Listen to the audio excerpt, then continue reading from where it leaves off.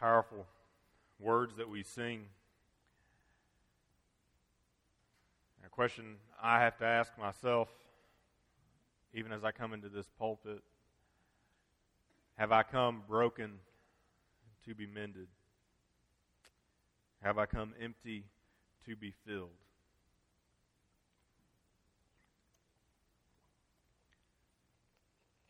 I so appreciate Jeremy's prayer for us. Would we recognize that being able to gather here, being able to read and hear from God's Word is such a grace and one that we don't deserve. May we not take for granted our fellowship, because let's be honest with ourselves, apart from Christ, would we really be hanging out with each other on a Sunday morning? In a world that cherishes pleasure, leisure, entertainment, and self above all else, why would we gather here except that we have been compelled by the truth of God's Word, compelled by the love of God's Son? We've been working through John's Gospel for just over 2 years now. And honestly, as I get to these two verses, which I know you all have heard me quote and read from again and again and again and again, we may think there's nothing new to uncover. And here's the thing. There isn't anything new to uncover, but because of our hearts, we need to hear the same truth again and again and again and again. And if we look at John's Gospel, as we're going to try to look back at his signs, I hope you'll realize that John writes all these things because we needed to hear the truth again and again and again and again. And we need to recognize that as grace upon grace. The same words that he uses in his prologue. Jesus is grace upon grace. So before we dive deeper, let's stand up and let's read these two verses, and let's pray that the Lord would give us grace to understand. Reading from John 20, verses 30 and 31. Now Jesus did many other signs in the presence of the disciples, which are not written in this book, but these are written so that you may believe that Jesus is the Christ, the Son of God, and that by believing you may have life in His name. Let's pray. Dear Lord,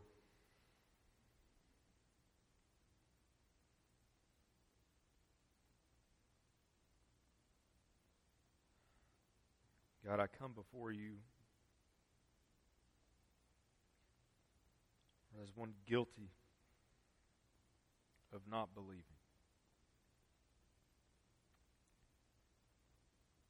Lord, I believe, but Lord, my life so often, Lord, demonstrates the characteristics of unbelief. Lord, I know that this letter, inspired by your Holy Spirit, written by our brother, or is written, Lord, for the Christian and non-Christian alike. Lord, that we might believe and have life. Lord, not just life eternal, but life here and now. And Lord, life as you define it, life as someone who represents and knows you, for eternal life is to know you and to know your Son whom you've sent. So, Lord, this morning as we read this text, as we review so much of what John has written in these wonderful signs, Lord, may you give us hearts that believe. Lord, may you cast out all doubt. Lord, by your power, may we put to death our sin and our selfishness. And Lord, by your strength, by your might, may we stand as believers, living in light of your kingdom, which is here and now, even as we anticipate when Christ will fully come and put all things under subjection to him. So, Lord, may you give us grace to understand. May your word be fresh in our minds. May you soften our hearts, Lord, to convict and to show us, Lord, where we have not believed. By your grace, Lord, may we believe and may we have life. Lord, we pray all this in Christ's name. Amen. You may be seated.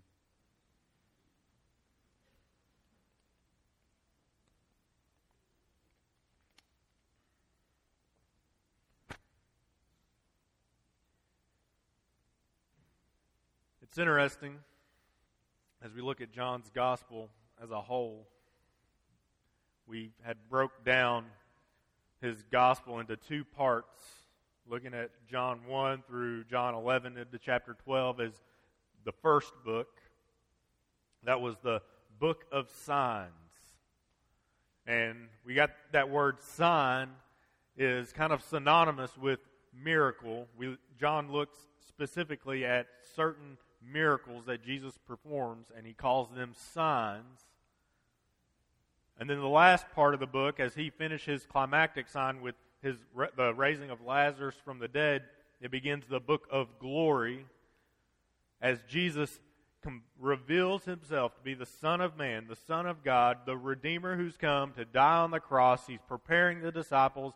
So we have that upper room discourse, and then he goes to the cross and willingly and joyfully lays down his life to redeem a people for his own. We've seen him risen, graciously calling and speaking to the disciples and opening their eyes to understand the Scriptures, to prepare them for the mission. He said that as I was sent, now I send you. And we saw last week as he very graciously makes himself known to Thomas, removes all doubt, but doesn't do it by just showing him, but does it by convicting him. Because to see the Lord, the risen Lord, to see God in His holiness, to see God in His glory, is to be convicted, because there's no way out of that. We see His holiness, we see our sinfulness. And what did Thomas declare? My Lord and my God. Thomas makes that declaration. And Jesus rebukes him, but challenges him yet again in verse 29. He said, have you believed because you have seen me? Blessed are those who have not seen and yet have believed. You see, the signs were visuals, but the faith that comes from signs is actually not portrayed. If you go back and look at John's gospel and you see as Jesus, there's the word belief is tied when it's there's the result of a sign early on in the gospel, it's portrayed negatively.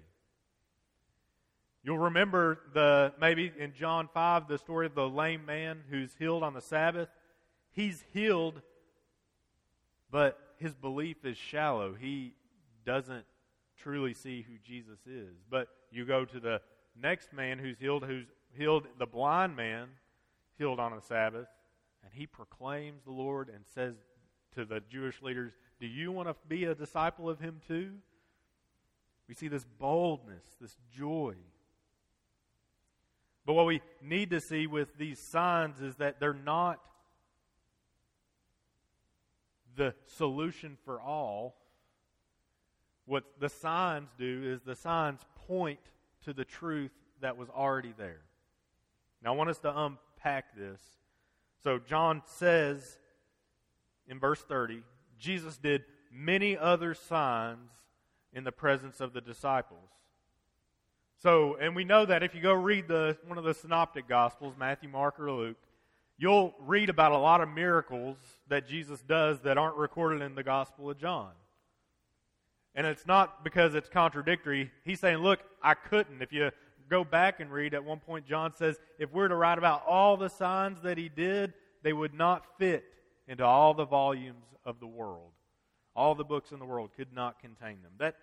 That idea, Jesus was doing miracles left and right. But even as John displays them, not always were the signs and wonders the solution. You see, the signs and wonders, they pointed to who Jesus really was. See, John has written of these signs, for they declare the divinity of Jesus. They affirm what's already true, that he is the Messiah, the promised one, but they only affirm that which is already true. And see, when he reveals himself to Thomas, it's extraordinary, gracious revelation that's given to Thomas. It's undeserved revelation, and it's undeserved, and in so it displays the love of Christ for his disciple. And here's what we need to get. The revelation of God through his word to us, it's just as much undeserved. But it proclaims the grace and love of our Heavenly Father and of our Savior. We know that this is true because of the very nature of how John describes it at the beginning of his gospel. In John 1, verses 9 through 11, as he's introducing everything in the prologue, he says, "The true light, which gives light to everyone, was coming into the world. He was in the world, and the world was made through him, yet the world did not know him. He came to his own, and his own people did not receive him."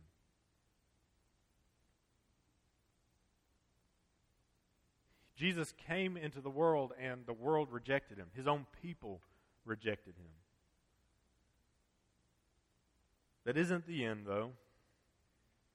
Because even as the world stands in condemnation, Jesus makes the Father's known. He makes the Father's promises known. John 1, verses 12 through 13, right after that, it says, "But," so even though the world didn't receive him, "but to all who did receive him, to all who believed in his name, he gave the right to become children of God. Those who were born not of blood, nor of the will of the flesh, nor of the will of man, but of God." So we didn't deserve this revelation, but it's been given to us. So my question is, as John says in this gospel, he says, these things have been written, these signs have been written, so that you may believe. So I want us to review the signs this morning, but I want us to review it for the purpose of, do we see the signs as they point to the reality? Not just a miracle, a fantastic story, but do we see the signs as they point to the reality, and do we believe, and is that belief evident in our lives? And you see, to believe, as John 1:12 says, is to receive. To believe is to receive Jesus for who he really is, to recognize who he is. And what was happening with the rejection of his people and the world, the light that had come into the world, is they were rejecting the truth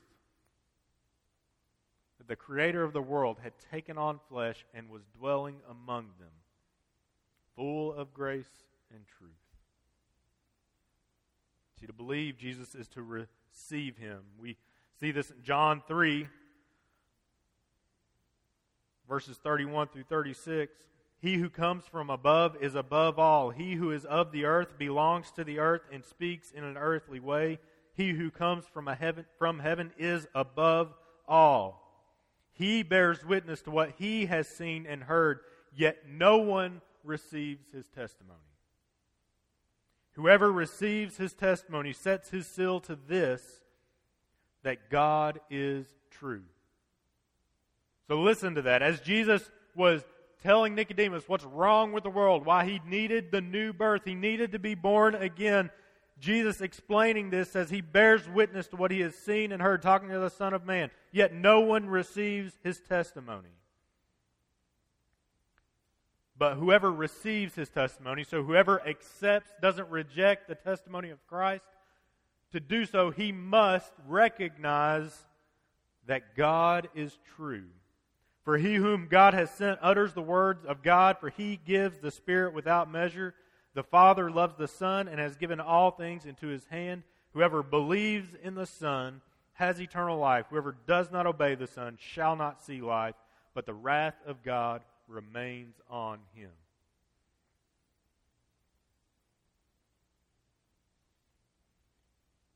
The signs are given to us so that we might believe that God is true, that his Son speaks the truth, and that truth is that we are condemned because of our rejection of God, all of mankind. But Christ has come to redeem. So why the signs? The signs are important, not just because of their supernatural revelation, not just because they display the glory of God, but it is because they confirm what was written about God. That term, what was written, if you follow that term, scriptures or what was written throughout John, you see the primacy, the priority of God's revelation in the past as it reveals Christ and promised him who is there in the present among his disciples. This is really clear in John 6. Jesus, when he claims to be, he says, I am the bread of life. Whoever comes to me shall not hunger. Whoever believes in me shall never thirst. But I said to you that you have seen me and yet do not believe.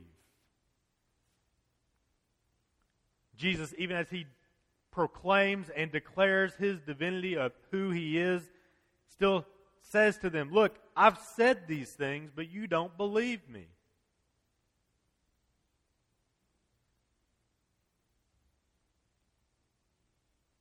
But what has Jesus done? He says, for I have come down from heaven not to do my own will, but the will of him who sent me. And this is the will of him who sent me, that I should lose nothing of all that he has given me, but raise it up on the last day. For this is the will of my Father, that everyone who looks on the Son and believes in him should have eternal life, and I will raise him up on that last day. So the Jews grumbled about him because he said, I'm the bread that came down from heaven. They're mad. They're saying he's claiming to be this blessing. He's claiming to be God himself. And they question in verse 42, is not this Jesus, the son of Joseph, whose father and mother we know? How does he now say, I have come down from heaven? Jesus answers them, don't grumble among yourselves. No one can come to me unless the Father who sent me draws him, and I will raise him up on the last day. But he says, it is written in the prophets. It is written in the prophets, and they will all be taught by God. Everyone who has heard and learned from the Father comes to me, not that anyone has seen the Father except he who is from God. He has seen the Father. Truly, truly, I say to you, whoever believes has eternal life. So we've got to understand what it means to believe, what it means for us to believe that Christ is the Son of God, to believe that he is the Redeemer that was promised. And he says, look, it was written. It is written. He goes on to critique them when they say, well, Moses didn't say that. He says, look, if you understood Moses, you would know who I am.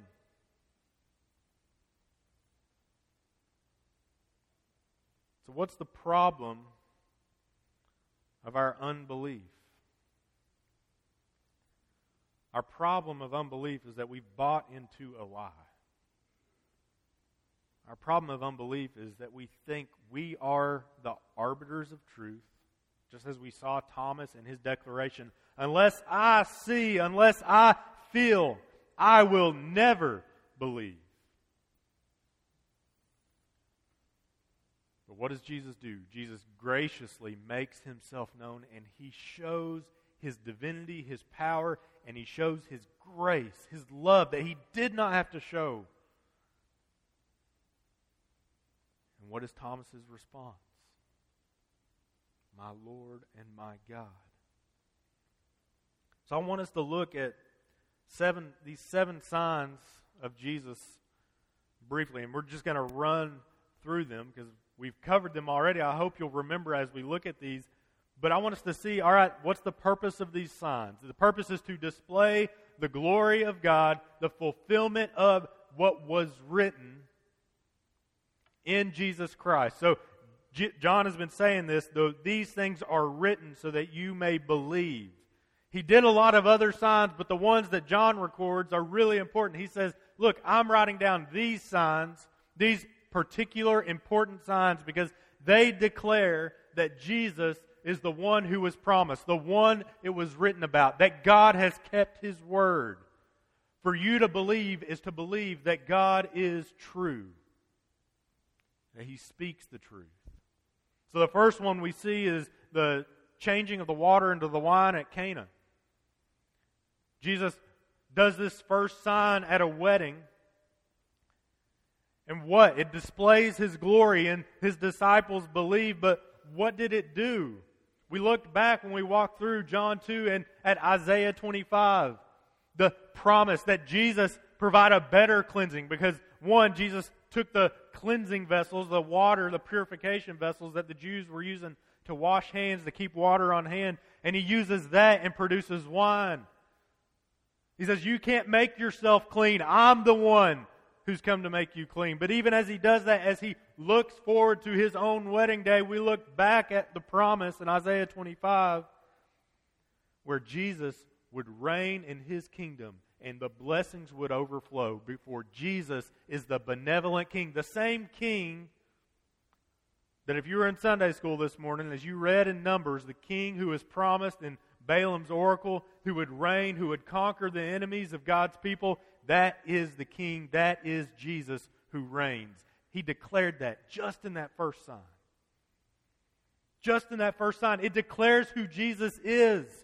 Not just that He can do some miraculous work turning water into wine. It's a declaration. It's a supernatural evidence of the truth, of reality.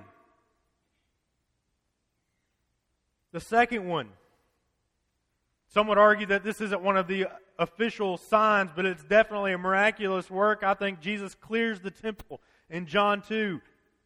And what's important about this one is that it's a work where one man is able to clear the temple out. He declares that my Father's house shall not be a house of trade. When he's questioned, why did you do this? On what authority? He promises and says that this temple will be torn down, that it will not stand. And even as they condemn Him, as they're angry with Him, Jesus, by clearing the temple and promising that it will not be there, He creates a sign that points to that the temple is but a pattern. As we've been learning in the last few months in Exodus, as the instructions are given to Moses for the tabernacle, if you read in Hebrews, it says, according to the pattern shown on the mountain, that the temple and the tabernacle were but a small sign that pointed forward to the kingdom of God, the dwelling of God, the temple of God in heaven itself. Jesus says, this temple, it's passing away. The temple will be destroyed, but in 3 days I will raise it again. He declares His own power over death. He declares that worship, as we see also with the Samaritan woman, the woman at the well, that worship will no longer be bound by the temple in Jerusalem, but we will worship in spirit and truth, for God will dwell with us. The same promise He makes in John 16 is the Holy Spirit will dwell with us and help us to understand, cause us to be convicted, cause us to know the truth.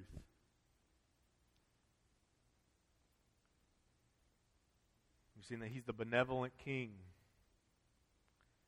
He's access to God, for He is God Himself. We see in John 4 His healing of the royal official's son again in Cana.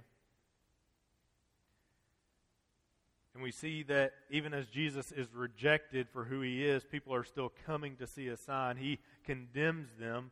But what we see in this healing of the official's son, and we see it again in the multiple healings that Jesus does, is the fulfillment that Jesus is the Redeemer, the Messiah who will heal His people. Now this comes from Isaiah 57, verse 14 through 21. It shall be said, build up, prepare the way, remove every obstruction from my people's way.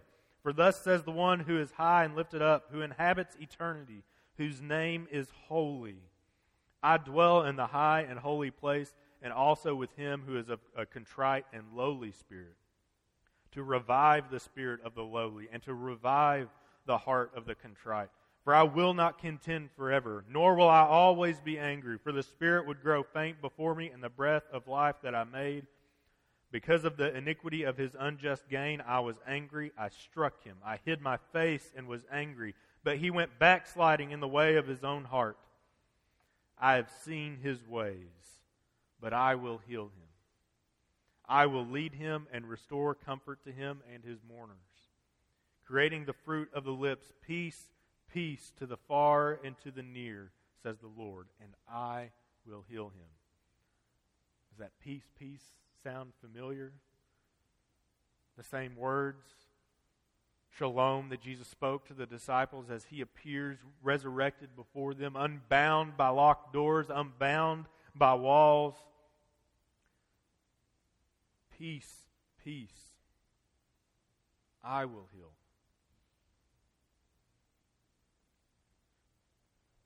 We see the healing of the lame man in Jerusalem and the growing conflict because Jesus heals on the Sabbath. It's a recognition that the understanding of what was revealed in the old is understood incorrectly if you don't anticipate how it looks forward. For just as the temple anticipated what was to come, so did the Sabbath. The Sabbath anticipated the rest that God would provide. But you see, Jesus heals the lame man, demonstrating again His healing powers, but it confronts this supernatural sign that He performs, confronts the pride of man's heart. It confronts the sin and rebellion, for man wants to be in control. But we see that the Sabbath has a greater purpose. Hebrews 4, 8 through 10, for Joshua, if Joshua had given them rest, God would not have spoken of another day later on.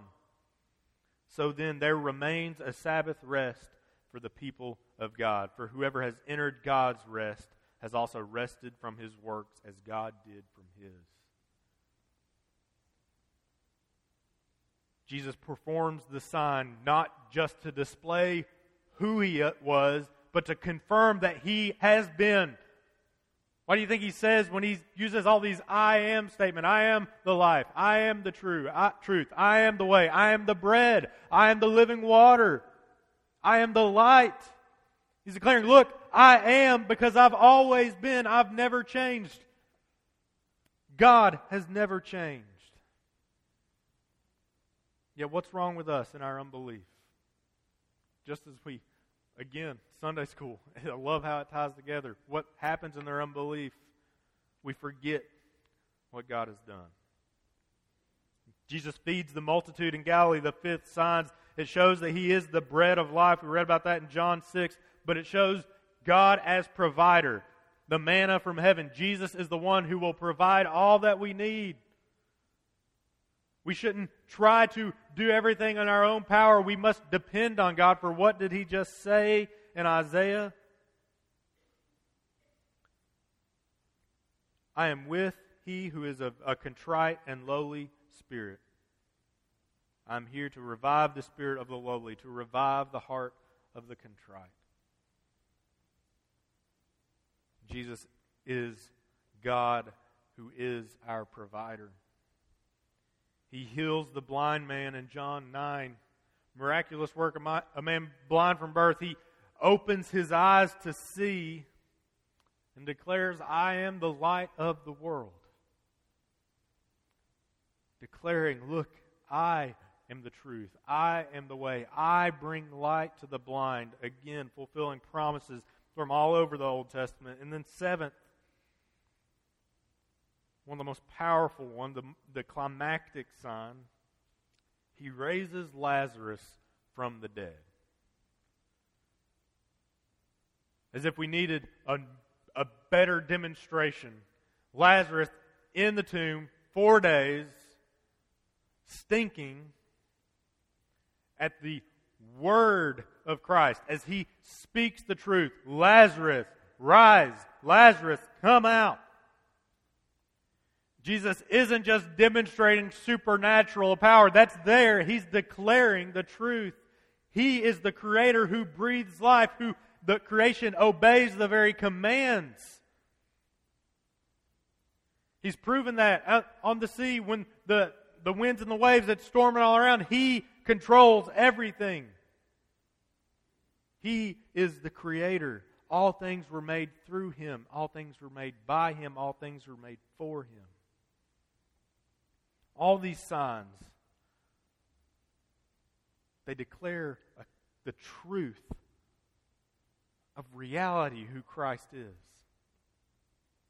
One theologian has said this. He said, no other use is here of signs and miracles than to be aids and supports of faith.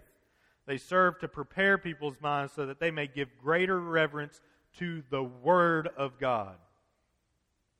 The miracles are called signs because by them the Lord prompts people to contemplate His power. His power not just revealed right then and there, but His power because, look, He promised them what would happen there all the way back in the Old Testament. He has not changed. His truth remains. His promises stand. The signs of Jesus are supernatural displays of God's sovereignty in reality. He displays His power, and it's an awesome thing to behold.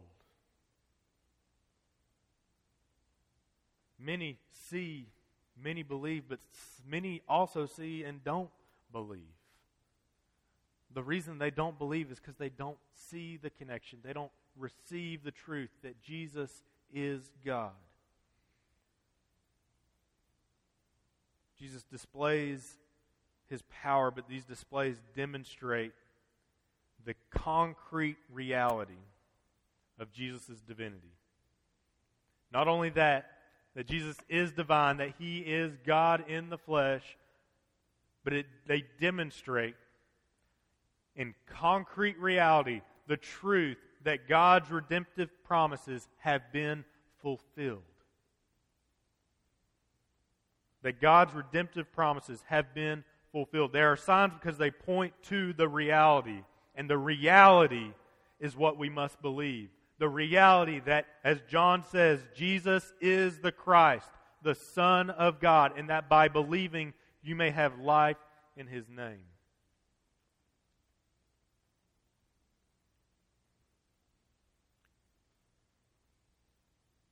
What's necessary for us to have life has been written. Is that not? We're so blinded by the world that we live in, our own perception, the influences of culture around us, and our own pride and sin. Like, we're broken people. We don't know if we have another second. In all of our attempts to control our life, we think, oh, I've got time. I've got time to consider. I've got, opportunities to consider. There's so many options I could look at. But look, the reality has been set before us. We as a people are condemned, for we have rejected our Creator. Living in sin is living in rebellion against the one who created us, the one who has brought about all things. And that truth has been presented to us in John's Gospel. Why do you think John 1 is a parallel to the creation account? In the beginning was the Word, and the Word was with God, and the Word was God. Because we need to hear the truth that this problem goes back to the beginning. We are in need of a Savior. And what's necessary for us to know has been graciously, wonderfully, lovingly given to us in God's Word. But will we believe it? John has written for us, and get this, I know it's so easy to approach Scripture, especially in our day and time, as just this collection of stories, just words that were written down, that we think, we somehow take it and we separate it out of reality as just legend or myth. But this is reality. John wrote this book 2,000 years ago. He wrote this letter with specific purposes. He wrote this letter with specific references to works that had been written hundreds, if not 1,000 or more years before. Like, think about that. Don't let that pass over you quickly. John has written for us a historical, personal, eyewitness account of the life and ministry of Jesus. Like, the words that we are reading here are his personal account, his eyewitness evidence of the truth, what he saw, and we know it's reliable. We could go into, and we talked about that a year ago, walking through the reliability of Scripture, looking at this. We know this is true. We know that he is testifying to this. This is not just some myth. It's the written account of a man who walked with Jesus, ate with Jesus, watched Jesus perform all these signs, and he wasn't saying, look at all these miracles he performed. He said, look at what these miracles say.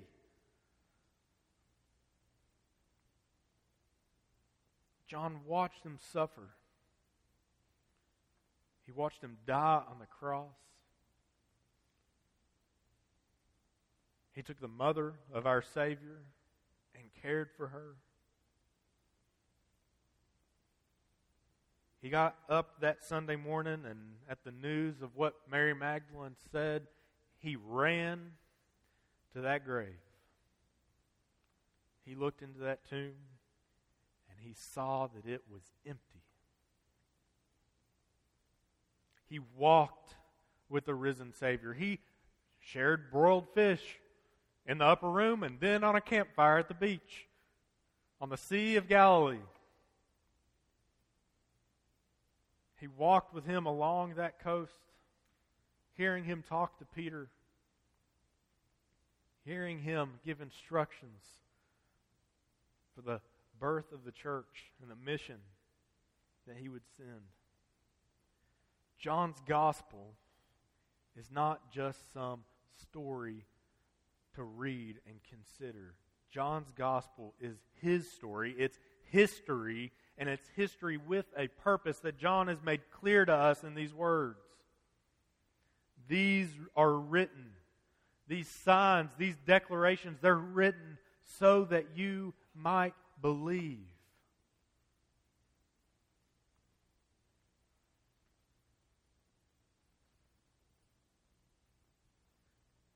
It's all been written so that we might believe. And by believing, that we might have life.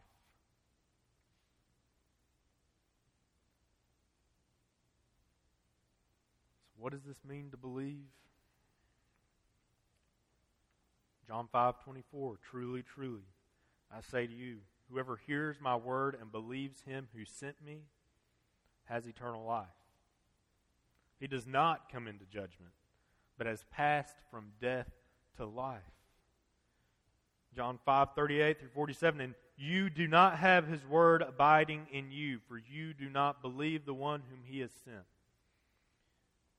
talking to the Jewish leaders, he says, you search the Scriptures because you think that in them you have eternal life, and it is they that bear witness about me.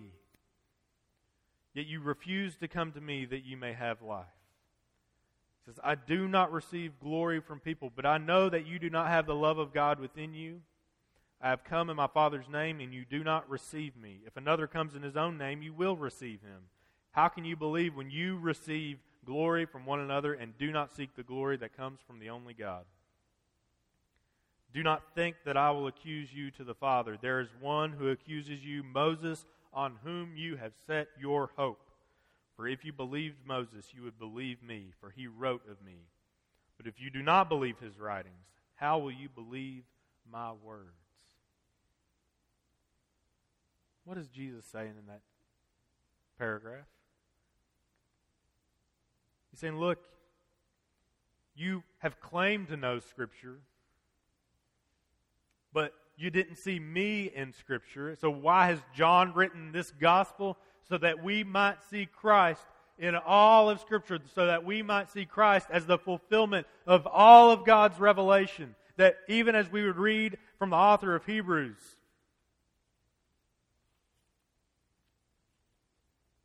Hebrews 1.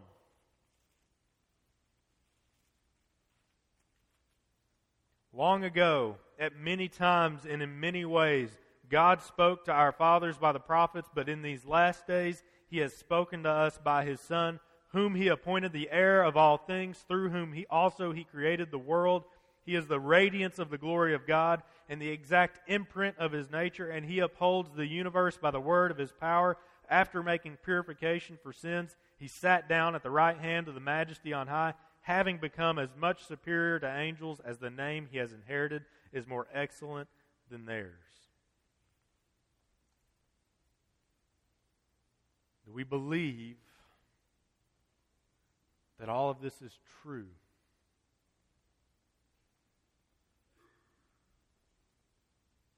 See, we must believe that Jesus is the one who was promised. We must believe that the one who was promised because of our sin.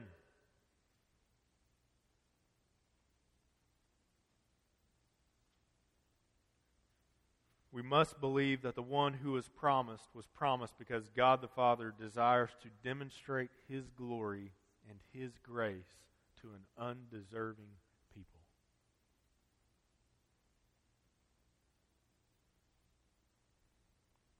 As we've already heard this morning, there's freedom in that. There is wonderful freedom in knowing what we were created for, and that despite our rebellion, despite our sin, God has made it possible for us to live in that freedom, to live as we were created to be. But to do so means that we believe all of this to be true, to believe that Jesus is the Son of God, to believe that He has died for our sins.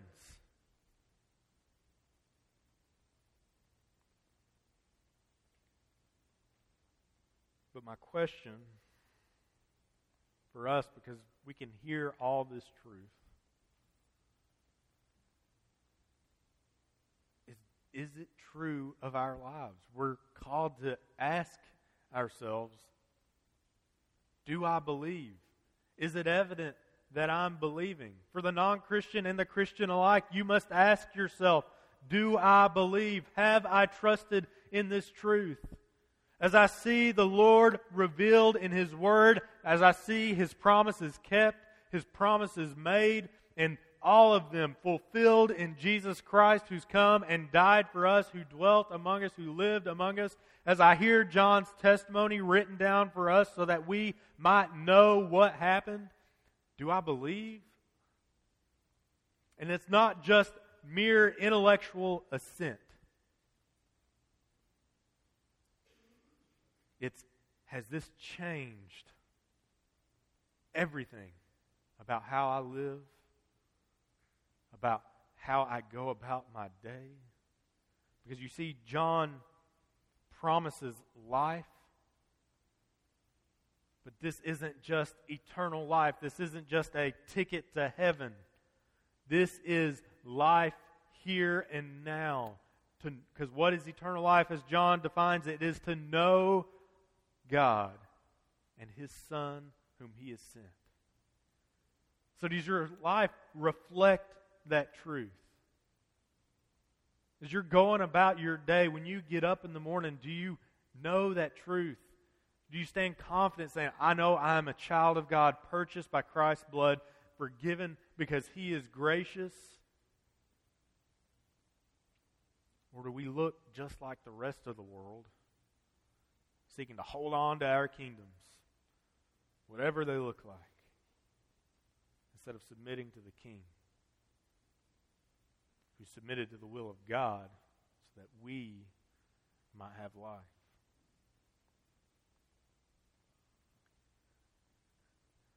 I was reading a portion of John Bunyan's famous allegory last night. And many of you have probably read Pilgrim's Progress, and you may remember the story of a man named Talkative. The two characters, Christian and Faithful, are walking along the road.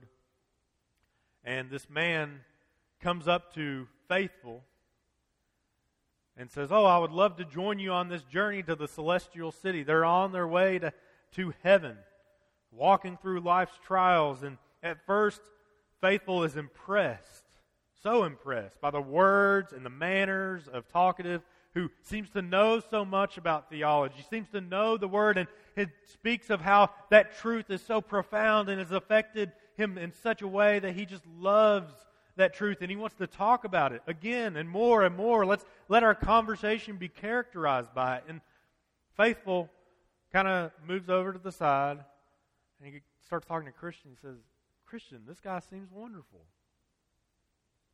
He's talking of all this glorious truth. He seems to know the realities of heaven, the realities of this salvation that's been purchased." But Christian has to tell Faithful, "I'm sorry, but I think you're deceived." It says Talkative is just that. He knows how to talk. He knows how to present himself. But Christian says, "I knew of him back home. He lived in the city with us. I'm surprised you've never heard of him." You see, the world knows everything about Talkative. They've seen all of his declarations, his assent to the truth, the things of the Lord, the things of Scripture. But here's the thing. Talkative is just that. He is all talk. But his life shows no evidence of the new birth. He loves the things of this world. At home, he is a different man from what he is out in public. He says, "Beware of Talkative, for he will love to talk about the things of God, will love to demonstrate his knowledge of the Scripture, knowledge of the truth, but he never has acted upon it." And if you ask him, "How has this truth changed your life today?" he will run away. So sure enough, Faithful begins to ask probing questions. He asks Talkative, "Okay, you know this truth. You've declared this truth. Now, how has this affected how you react to your family, how you talk and lead your family?" And he said, "Oh, let's just talk about its wonderful effect of the glory of salvation." He says, "No, let's get practical." And Talkative gets offended. He says, "I don't know why you're asking questions like this." And he leaves their company and goes the separate way. Now, there's much to be learned from that example, but there's a lot to be convicted of.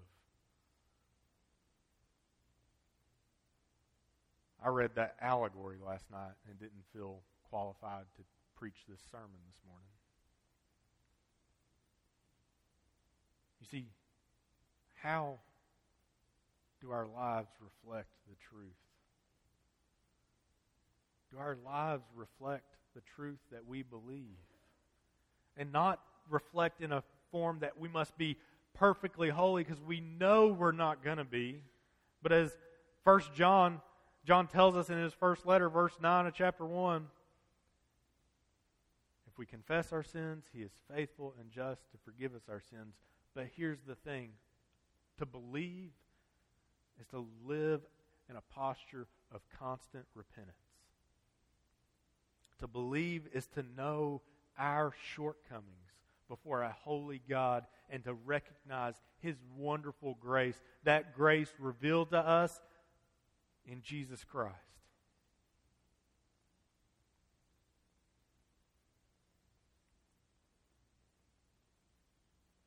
To believe is to recognize this. John 14, verse 14 of John 1. And the Word became flesh and dwelt among us. We have seen His glory, glory as of the only Son from the Father, full of grace and truth. For from His fullness we have all received grace upon grace. For the law was given through Moses, grace and truth came through Jesus Christ. No one has ever seen God, the only God, who is at the Father's side. He has made Him known. To believe these signs is to believe that Jesus is God, but it is to believe, as I said earlier, that the promise is true and the promise was necessary because of our sin. You see, it's still grace upon grace. But He desires for us to have life. So this looks like, for students, for young people, when you're going to school, when you're making your friends, when you think about your future, how does your future look to live in light of the redemption that Christ has purchased for you? How does it look to pursue a life of holiness separate from the world, because your eternity is what matters? For parents, as you think about your kids and you think about how you're going to raise them and prepare them, how you're going to extend the truth, to show them the truth of who Christ is, how can you declare to them, look at who Christ is. Look at what He has rescued us from. And you can ask the question, do you believe you can have life in His name? We can look at the world and find all the negative examples that we need. But here's the question we must ask ourselves. Perhaps, one, you've never seen Christ as Lord. You've never seen Jesus as the Redeemer and Savior. John's written this so that you might believe. Believe these words and find eternal life in our Savior, who promises to cleanse us from all unrighteousness, to forgive us from sins, and to give us His Holy Spirit to empower us to live a life in light of what we were created to be, not a life controlled in bondage to sin. And Christians, this is a challenge for us. You see, John's gospel, these words, so that we might believe, because inevitably we're all going to fail. Inevitably we're all going to fall short. Inevitably we're going to look and be drawn to the world, and we need the reminder constantly of who Christ is. And John's gospel is a grace upon grace for us. Because what's the truth? All of the Christian life must be repentance. All of Christian life is the recognition that God has provided life for us when we didn't deserve it, and He's brought that life to us when we believe and trust in Him. So my question for all of us this morning is our life characterized by belief?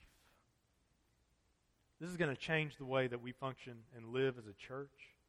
For our confidence is not in ourselves, not in our ability, not in our understanding, but our confidence is in the blood of Christ which rescued us from hell. The blood of Christ, which has washed us clean. The power of Christ, which enables us to live in light of His kingdom instead of our own.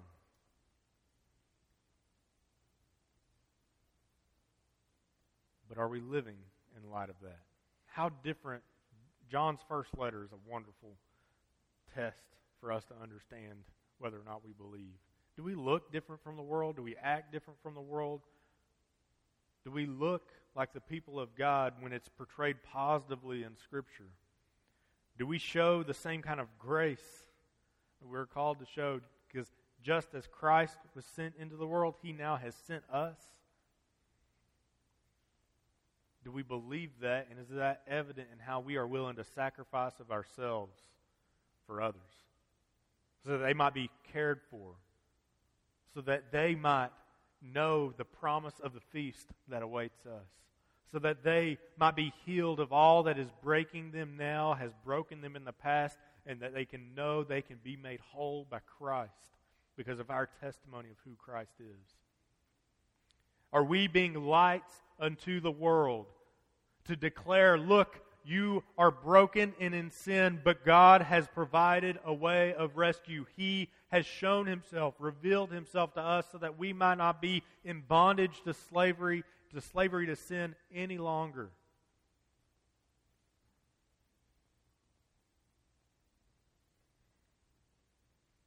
When we look at the signs of Jesus, we not only see the supernatural display of God through His Son, declaring the promises that have been fulfilled, but we also see the supernatural mission on which we are now sent to be a light into the world, to be testimonies, just as John has done by writing this book, so that we and that others might believe.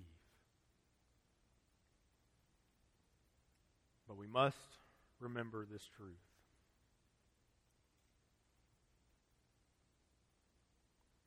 Whoever believes in the Son has eternal life. Whoever does not obey the Son shall not see life, but the wrath of God remains on him. If you have not yet trusted in Christ, the wrath of God remains upon you. But Christian, for you, your testimony of belief, your testimony of faith, your testimony and preaching of this hope that believing in the Son has eternal life is the testimony that you have been sent to give to those who still have not obeyed, to those who still remain under God's wrath. So let's consider, if you haven't believed in Christ, believe in Him today and find life. And Christian, let our lives be characterized by belief, by love, by the truth of God's Word, so that the world might see and that the world might believe. Let's take the mission, the commission of Christ that He has given us seriously. And let's consider how we might testify, just as John has testified, that Jesus is the Son of God, and that through Him we have life.